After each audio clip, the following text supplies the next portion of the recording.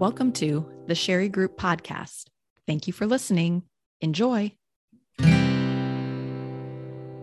Yes, welcome to the Sherry Group podcast. I am Drew Demery, joined by my very patient, faithful, insightful co-host, David Sherry. Dave, how are you doing today?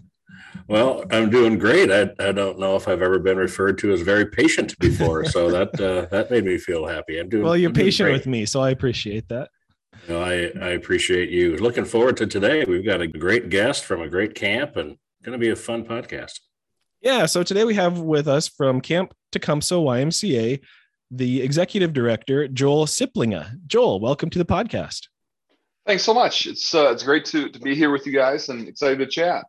Yeah, well, let's just dive into it. I would love to know a little bit about your camp. Can you share with our listeners a bit about Camp Tecumseh and what's going on out there? Sure. So Camp Tecumseh YMCA, we are an independent YMCA camp in kind of central Indiana. And we're actually coming up pretty close to our 100th anniversary here. So it started in 1924 and I've been an independent camp since the early 70s. So a little bit unique from a lot of other YMCA camps in that we're not tied to an association. We don't have a fitness facility connected with us at all. So we're kind of our own entity out here in Indiana, one of about 25 or 26 independent YMCA camps in the country. And, you know, we're, I'd say, a fairly large YMCA camp. We have overnight camp and day camp, between about 530 overnight campers every week and about 200 day campers every week during the summer. And then we operate year round as well. And so we serve groups and conferences that could be everything from Girl Scouts and Cub Scouts to church retreats and that sort of thing. But then we also do outdoor education, and that's school groups who come in to do environmental education. We do Indiana State History program, and then we do a leadership development program. And so I feel very blessed to be here at Camp Tecumseh. We've got a long history with great folks who have come before me. I'm relatively new to this position, having stepped into the CEO just over a year ago now, but have kind of been preceded by several great directors before me and mentors. And I think that's one of the things that we really have benefited from, of having some longevity in that leadership and people a whole lot smarter than me who have come before and set us up in a good position to be successful. Yeah, it's quite the operation out there, and it's also quite the facility. You recently hosted the MAC conference for YMCA professionals, of which I was fortunate enough to attend for a day. And it was just an awesome conference, and it was my first time checking out Camp Tecumseh, and I was pretty impressed. I didn't get to see your programming in use, but I did get to see the facilities in use. And there's a lot going on out there for facilities and site management. Can you tell us a little more about your site and facilities? Yeah, so we have right around 700 acres here, and some of it is more wooded area that we use for programming and hiking. But we have I had to do an insurance listing of all of our facilities and structures, and between cabins and dining halls and houses and sheds and all that. I think we have 102 facilities on site, which is just a little bit mind-boggling to me. And and kind of the biggies is we have 52 cabins, camper cabins. We have 2 dining halls currently, with one dining hall being built right now. We got a number of different program buildings and then a maintenance facility, as well as we have full-time staff. So we have a fairly large year-round full-time staff. Yeah. So Joel, I would love to talk with you a little bit about the evolution of camp. And you mentioned, I think, 52 cabins. So there's quite a bit of maintenance and development that goes along with having 52 cabins. And I would imagine those cabins have changed over the years and the decades. Can you maybe tell us a little bit about that process and how your cabins have changed? And then we can get into why they've changed and developed the way that they have developed. Sure. So, of those 52 cabins, pretty much all of our cabins are set up as duplex cabins. And that design choice or iteration came in about 1979, when they kind of replaced what we affectionately call the chicken coop cabins, kind of the plywood boxes with the flaps over them. So they replaced the chicken coops with these log cabins. I actually got log cabin kits delivered on site here. And I think at the time there were probably about 10 cabins of that design. And they decided to go with duplex design cabins with that mindset of it's always cheaper to build 2 cabins on one slab with a shared wall than 2 separate cabins.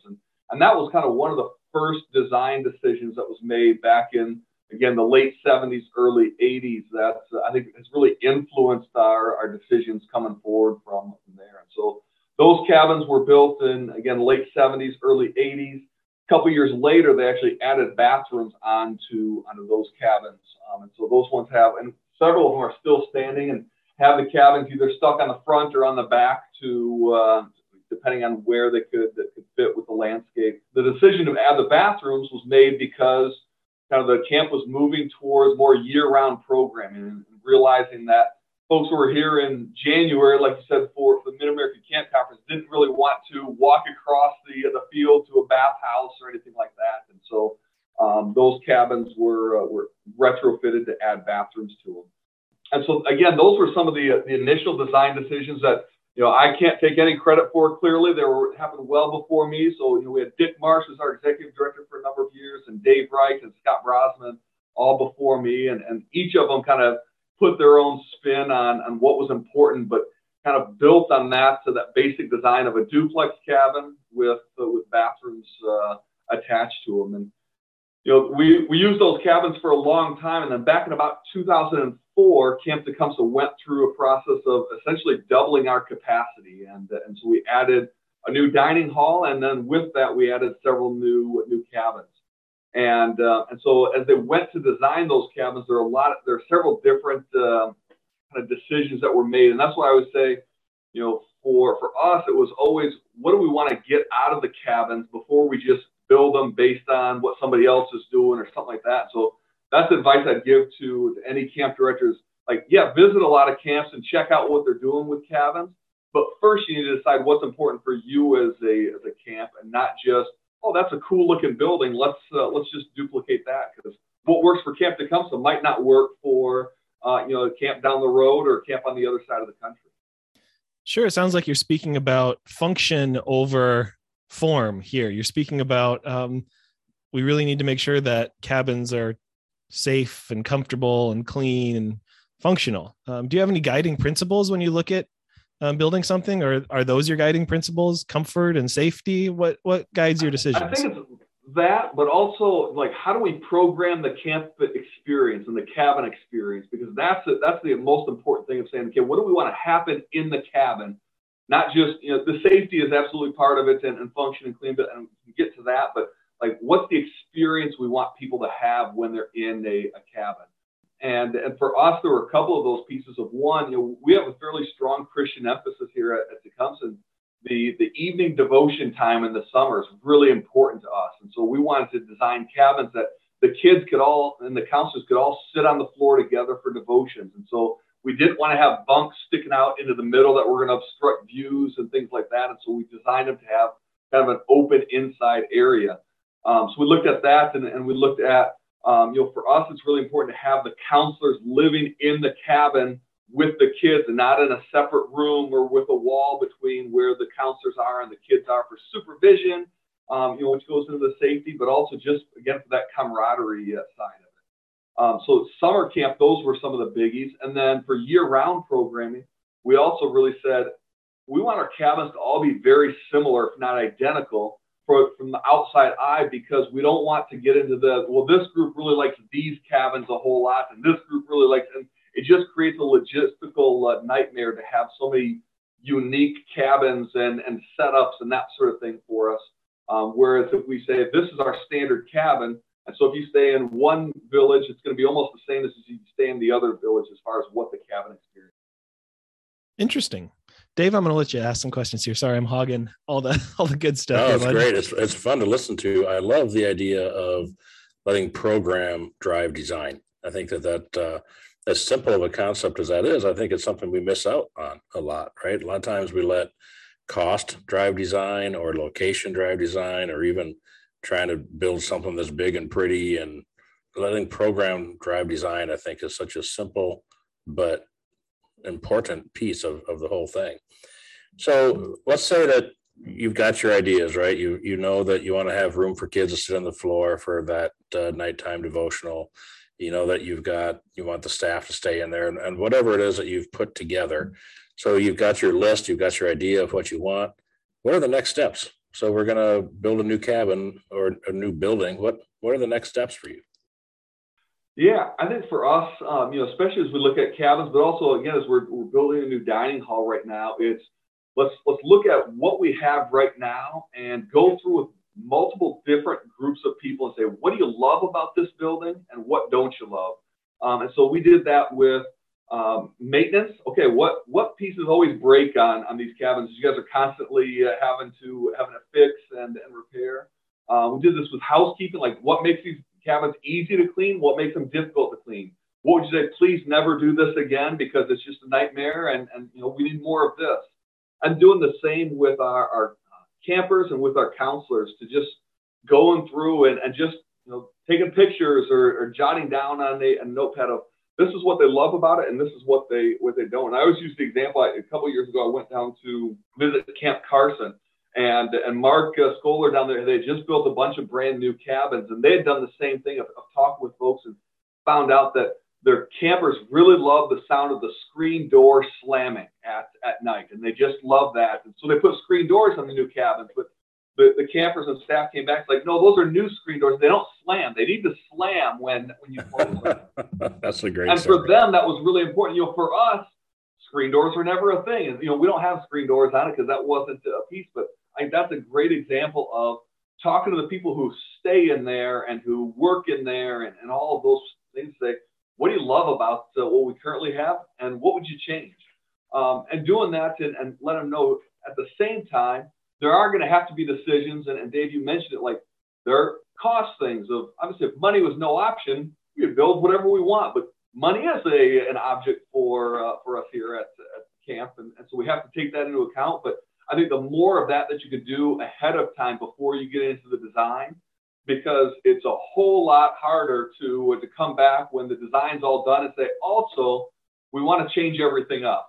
Then, we want to have more beds, or we want to have less beds, or, whatever it might be, of doing that brainstorming before you have the design cemented in.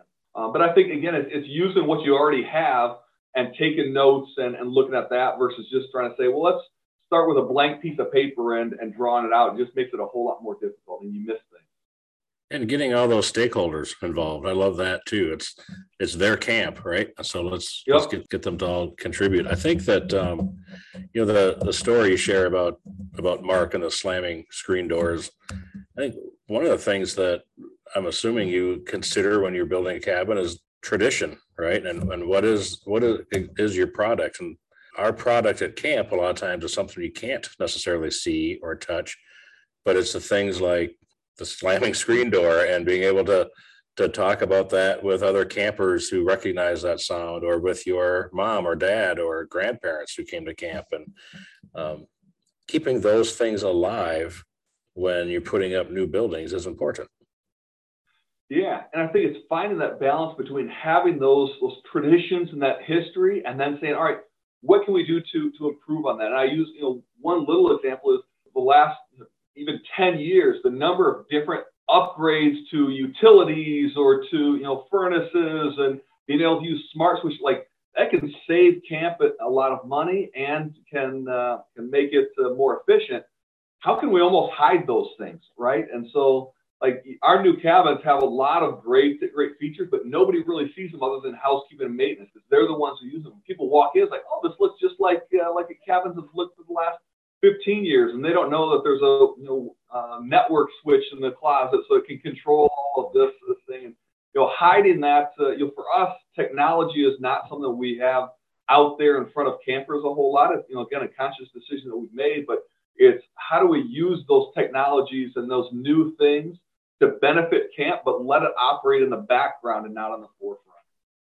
That's awesome. I want to dive into that just a little bit more, some of the things that make your cabins unique, because I think that there are a lot of smart ideas there for other camps to pick up on. But first, let's take a quick break here, and we'll hear from our sponsor, the Sherry Group.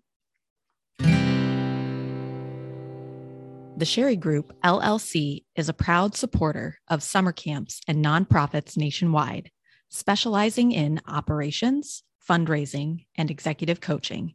Contact the Sherry Group today at www.thesherrygroupllc.com. Thank you.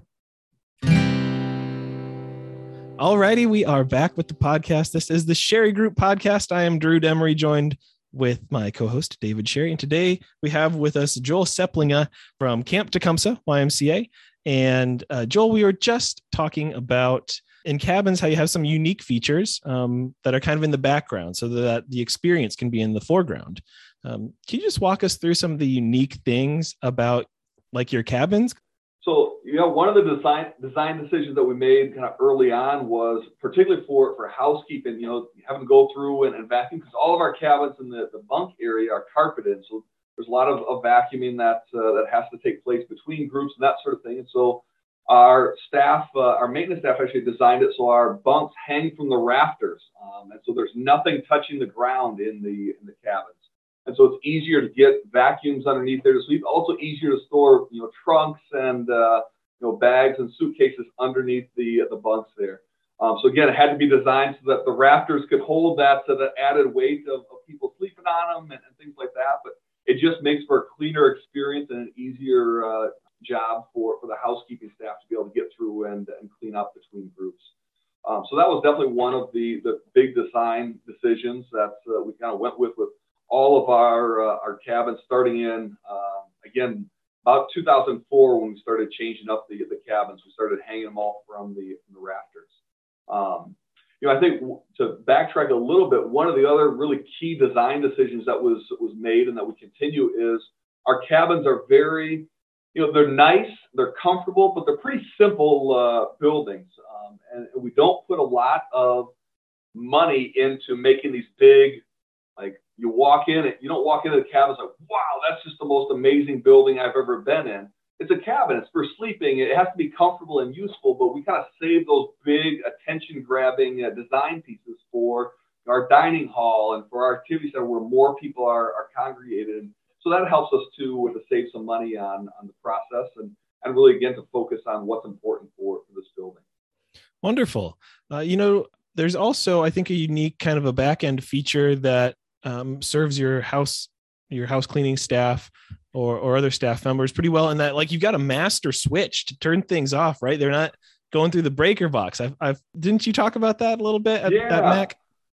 So that was again one of the things with so we built our most recent cabins in 2020, and before, in our kind of utility room where the water or the water heater and all of that are, there were a bunch of different switches that had to be turned off to turn off the cabin. And so working with our maintenance staff to look at that, to the design, and end up just doing one master switch. And so as housekeeping is coming into it to close it down, or program staff is closing down, one switch turns off all the lights in the building, the hot water heaters, the outside lights, all of those things are all turned off with one switch that's clearly marked as master switch. And so it's easy to turn the building on and off. And then, some previous design decisions made that possible, so we didn't ruin the cabins. And so we actually have, with the duplex cabins, the bathrooms are at the middle of the building. So the bathrooms share a wall between the other bathroom on the other side. And so all the plumbing's at the middle of the building. One, it saves money on not having to run plumbing out to the outside of the building. It's all running into one place. And two, we then have heat panels in those bathrooms, so that if we turn off all of the rest of the utilities, those heat panels are on a separate circuit, and so we don't get frozen pipes if we turn down turn off the master switch. And again, it's things like that of how do we look ahead and say we could just shut down the whole building and kill the breaker box, but then on a day like today where it's snowing and freezing out here in Indiana, we're going to be pretty disappointed when we come back to the cabins and we have frozen pipes or something like that. And so keeping all that on the inside and having that on a separate circuit has served us well. That's awesome. That is awesome. What a great idea. Great way to save money and being able to shut down the rest of the cabin, yet functional, right? I kind of love the message through this whole thing is just really intentionality is what I'm hearing. Just getting the people that that use these cabins and maintain these cabins involved in being very intentional in your design. Absolutely. I think one of the things we've also been blessed with is the majority of our cabins are built in-house. So our maintenance staff are the ones constructing all of it. So I tell everybody we subcontract out the cement slab and the shingles, and everything in between our staff do, which has enabled us to, again, save money on the process, but also they're able to make little tweaks as they go along, as opposed to when you contract out a big project, once it's done, it's kind of hard to make changes and decisions. But if our guys are the ones who are building it, we can make little tweaks here and there. And then if something doesn't work, they know exactly how that piece was put together, or what how the plumbing was set up, so it's easier to maintain as well. That's great. So in the evolution of your camp, where do you go from here? You want to continue to improve. Certainly you'll renovate some cabins in the future. Do you have any ideas or advice for camps that are moving forward with renovating? Yeah, I think, again, it starts and ends with, how are you intentional with that? In the space that you use, are you going to use this space for something down the road? And you can only predict so far. That, I'm not going to be able to say, I know in 100 years, they're never going to use this space for anything else. And sometimes you kind of get tied up with that of, what if in 20 years we don't like this design or something? And you have to take that into account, but not just get bogged down by it too much, because you just can't, who could have predicted the last 2 years of what was going to happen there? Nobody. And so it's kind of weighing that, looking towards the future, but not being bogged down with, I don't know what the future looks like. So I think that's an important piece, just an overall site plan and design. I think too of again, figuring out, are you building this for summer camp? Are you building this for year round? Are you building it for both? And then when it comes down to it, it sounds a little bit crass, but who wins in that argument, right? So again, we're a year-round operation. We serve people all year round. So all of our buildings, we designed to say it needs to be able to be used year-round. But when push comes to shove, summer camp is our bread and butter. And so if it's an A or B, we're going to go with what serves summer camp best in that. And you have to do that in a way that doesn't make folks who come to outdoor education feel like they're less than, or, the outdoor education program feel like they're less than summer camp. It's just, in the end, you have to make a decision, and you have to make the decision for what's going to get used most for, and where the focus of your program is, whether that's budget-wise, mission-wise, all of the above. That's how you have to make those decisions. Wonderful. Dave, I think we got time for maybe a question or two left. What's on your mind? Well, first of all, I'd love to hear about your dining hall. I'm assuming that you've applied a lot of the same thought process into designing the dining hall as you do a cabin, but can you just talk a little bit about that? Yeah, so we're in the process of building a new dining hall to replace, actually, the building I'm sitting in now that was built in 1924. Has operated as our dining hall since then. And the phrase I like to use is, we've about loved it to pieces, and it's time for something for the next 100 years. We're fortunate in that we built a new dining hall in 2004 at our other village. And so it was very much that same process of going through with different stakeholders and saying, all right, let's walk through every bit of this, and what do we love and what do we not love about this building. And so I'm very excited about it. They're actually setting trusses outside my window right now for the building. So it's exciting to see it finally coming to fruition. But it was a long time of design iteration and changing of, we kind of started with the one dining hall and said, all right, we know it needs to be bigger than that, so let's expand it bigger. But again, what else do we need for now and for the future? And so we added in more meeting rooms, because for our year-round programming, meeting rooms are at a premium. How do we have small group breakout sessions and that sort of thing? So we added in some meeting rooms, and we've made some design decisions that said, this looks great, but it's just impossible to clean. So how do we still bring that cool look, or that eye-catching look, but make it more functional down the road? And every camp that you talk to will probably say one of their facility challenges is storage. And so how do we build in storage? Storage is not an exciting thing to build into a building. It's still square footage that costs money. But as we looked at it, said that's important for what we want to accomplish with our programs, is being able to put the tables and chairs out of sight when we need to, so that if we want to host some nicer events or, we've got a group that isn't using all of it, we can put that away. Also, it saves on the wear and tear of those tables and chairs. And then two, thinking through of, for cabins and for this, a little bit of that future proofing of, any designer will tell you it's a whole lot easier to put it in conduit now that you don't know what you're going to use it for than to have to dig up the ground later. And so, I'll share for our new cabins, none of our cabins have air conditioning. And again, that's been a conscious decision for a variety of reasons. But for these new cabins, we actually put in conduit. So if down the road we decided we need to add air conditioning, we can run those lines right into the furnaces and not have to dig things up. And same thing in the new dining hall. We've got a couple spots where I've just got conduits that are popping into the attic and into the ground. It's like, I don't know what we're going to use that for, but the person who sits in my chair in 25 years might thank me for putting those conduits in. I would imagine we have a lot of listeners, a lot of camps out there who have not been in a situation to build new cabins or new dining halls, who maybe now are starting to approach that, but they can't, they can go back and look at the cabins they've had for the last 50 years or however long they've been there and their current dining hall and ask those questions. What do we love? What do we not love? But if you don't have a history of construction and building and been able to try new things as you go, where do you go for that? One of the areas in design for buildings, and quite frankly, in a lot of areas I think camps get stuck on, is we only look at other camps for inspiration. And I think that's an area where we sell ourselves short of.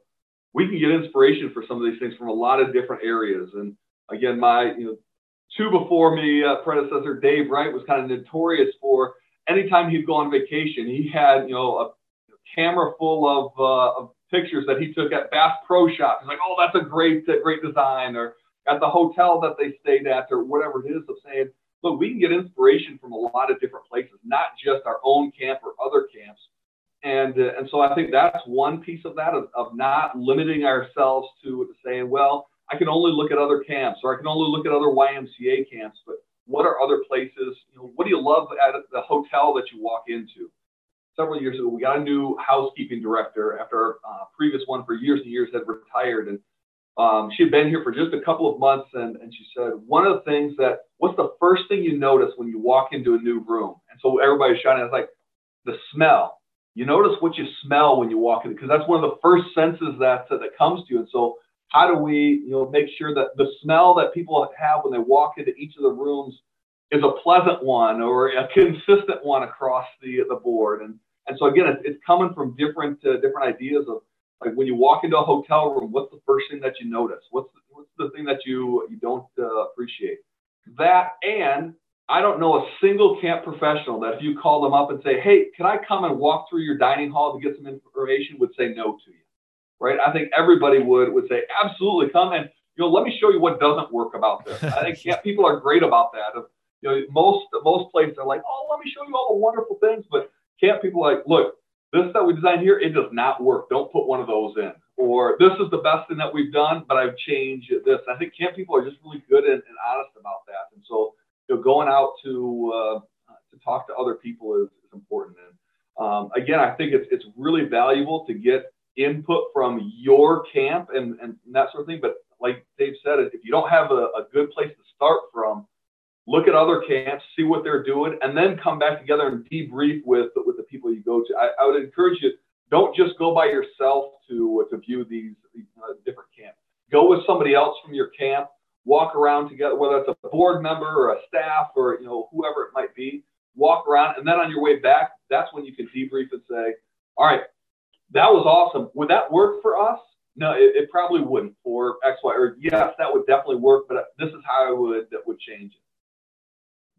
Yeah, that's a lot of great advice. And again, it all comes back to designing, letting program drive design and being very intentional and input from stakeholders. And I love the whole message. You did great advice today, Joel. Thank you. Yeah, absolutely. Thank you. Yeah, Joel, thanks for joining us today. Our guest today has been Joel Sieplinga from Camp Tecumseh YMCA, the CEO, the recent CEO out there. Congratulations, man. That's a great journey to be on. Thank you. a side note, if we've got a time, I've known Dave Sherry longer than I've known Camp Tecumseh. Fun fact I met Dave Sherry at the Mid-American Camp Conference when he was in charge of the Rising Stars. And I was a college student and got to know Dave through that. And that's actually at that Mid-American Camp Conference how I was connected to Camp Tecumseh. So I appreciate Dave's input on my career as well. Well, that's a two-way street. I've really appreciated you over the years, and I believe that was the first year of the Rising Star program at Sherman Lake YMCA camp. Yeah. Yep, absolutely. I love it. Well, thanks, guys. I appreciate it. My name is Drew Demery, joined with David Sherry. This has been the Sherry Group Podcast, and we will see you next time.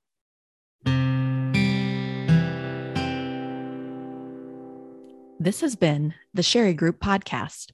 Thank you for listening and have a great day.